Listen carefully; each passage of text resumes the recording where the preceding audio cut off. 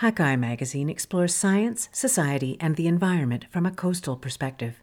Today's feature article is For Sale, Shark Jaw, Tiger Claw, Fish Maw. With little enforcement or legal culpability, social media helps wildlife trafficking thrive in plain sight. By Marina Wang. Read by me, Heather Walter. In the summer of 2020, Jennifer Pitka spent 3.5 hours a day sleuthing the internet for evidence of wildlife trafficking. She'd type Graben Ponyam, a Thai word that loosely translates to stingray, into Google, and her search immediately populated with images of rings, each studded with an ornate white thorn about the size of a thumbnail. Pitka, a doctoral candidate at the University of Padova in Italy, is investigating the previously undocumented trade of bowmouth guitarfish, a critically endangered ray whose spine and brows are adorned with these thorns. In Thailand, they're made into amulets, such as rings and bracelets, believed to have protective properties. In a 2023 study, Pitka notes how she pinpointed 977 of these items on online vending platforms such as Facebook Marketplace, eBay, and the Alibaba-owned e-commerce site Lazada over 21 days.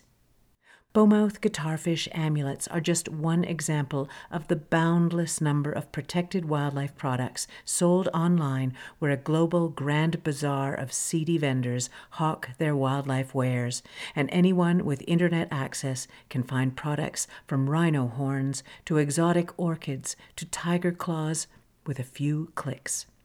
With lax regulations, even weaker enforcement, and a lack of legal culpability, not only is wildlife trafficking able to fester online, but algorithms actually amplify sales, boosting the platform's profits. Products sourced from protected species can be found across all manner of vending platforms, but with 3 billion active monthly users, Facebook is the grand poobah.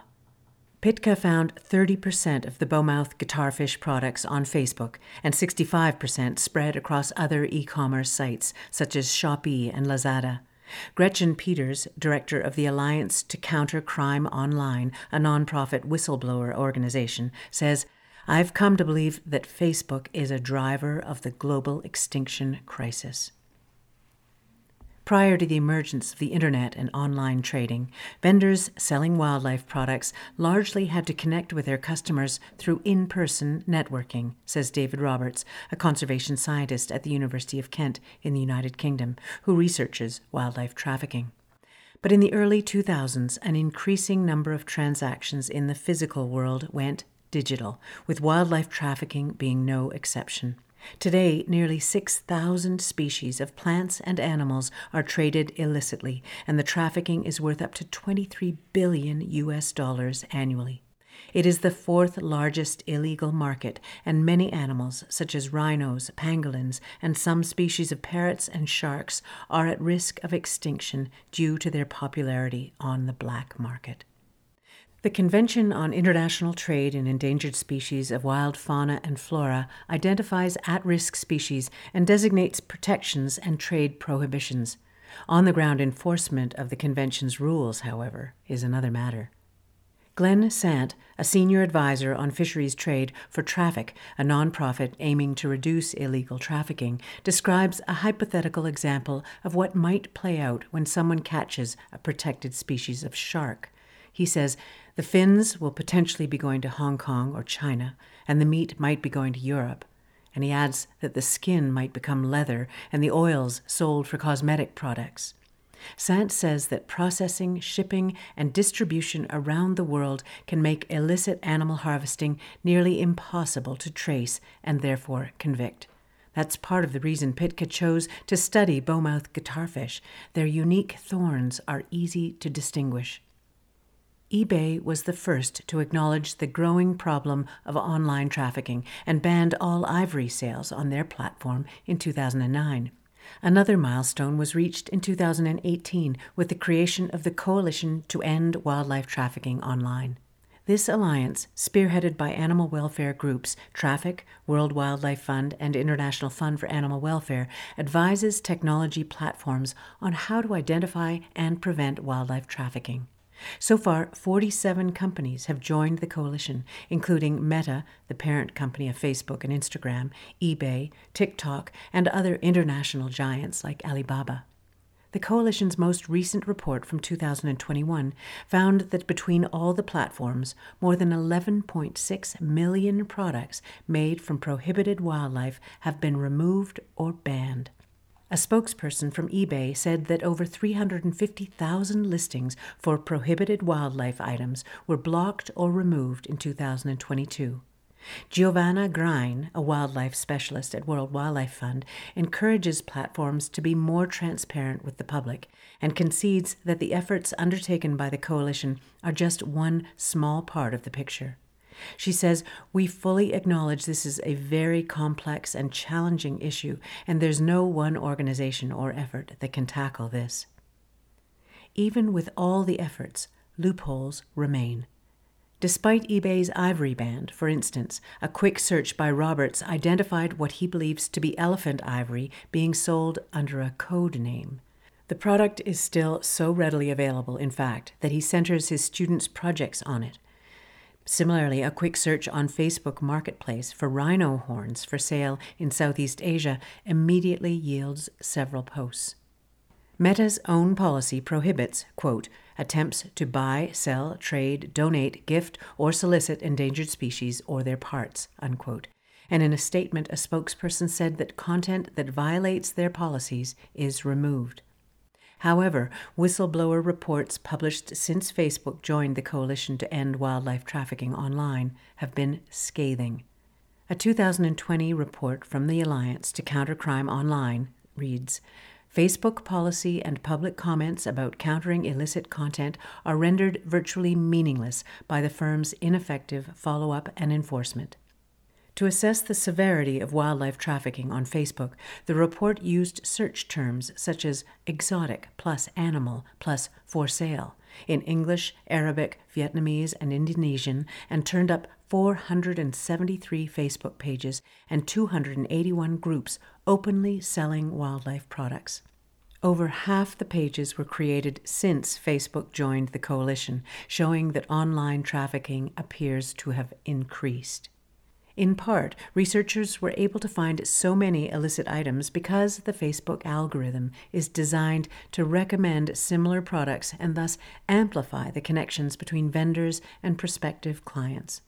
While looking at bowmouth guitarfish rings on Facebook Marketplace in Thailand, for instance, I saw posts for tiger claw amulets. After clicking to view them, my Marketplace page automatically populated with curios made from guitarfish, tiger claw, and elephant ivory. The Alliance to Counter Crime Online report found 29% of the wildlife trafficking pages through Facebook's, quote, related pages feature. Avaaz, a nonprofit that supports global activism, carried out a similar investigation and found that Facebook's algorithm directed the researchers to dozens of wildlife groups, more than half of which contained potentially harmful wildlife trafficking content. Since it appears that Facebook's algorithms are able to identify wildlife products, the algorithms should be able to hide these posts rather than promote them. When asked about the discrepancy, Meta did not respond to this or any other question. Peters says Meta is also passively profiting from the illegal activity. The platform makes money from embedded advertisements, and the online storefront, Facebook Shops, takes a small transaction fee from sales, including those from trafficked animals. Peters says Facebook's platform is so big and it's in so many different languages that it's really going to take a Herculean effort and a huge investment. I don't think Facebook is prepared to make the investments to clean up their own mess. Peters also notes that Facebook could be more proactive in collaborating with law enforcement to dismantle criminal networks. She says Facebook is sitting on a huge amount of information about some of the world's biggest wildlife trafficking networks. And in many circumstances, the platform is not proactively showing that intelligence to law enforcement, claiming they're protecting user privacy. Yet, she says the firm is renowned for harvesting user data to sell to private companies, adding, "It's completely contradictory to me." eBay is attempting to tackle this problem by implementing a regulatory portal that allows law enforcement authorities easy access to suspected criminal activity. For the benefit of regular citizens looking to report posts on these platforms, I ask Roberts if taking down posts is akin to a game of whack-a-mole, with new posts cropping up as others are removed. Roberts replies, "I don't think we actually have the mallet to hit the mole." In spite of the efforts of animal welfare and social justice groups like World Wildlife Fund and the Alliance to Counter Crime Online, illicit wildlife sales are able to thrive online because platforms are protected from civil liability by Section 230 of the Communications Decency Act in the United States. The Act generally protects the platforms from being liable for the nefarious content they host. Peters explains, the way Section 230 works is that any content created by a user like you or me or anybody else is considered free expression. But she argues that illegal sales occurring over online platforms aren't free speech, they're felonies, and implementing something like a duty of care law would require platforms to remove criminal activity. I think the platforms should be held accountable, says Roberts, who compares online trafficking to a bar allowing drugs to be sold in the bathrooms. The establishment is liable for allowing illicit activity on their premises. He adds, how is that any different to a platform allowing illegal trade to take place? Both the Alliance to Counter Crime Online and Avaaz suggest simple measures for Facebook to reduce online wildlife crime.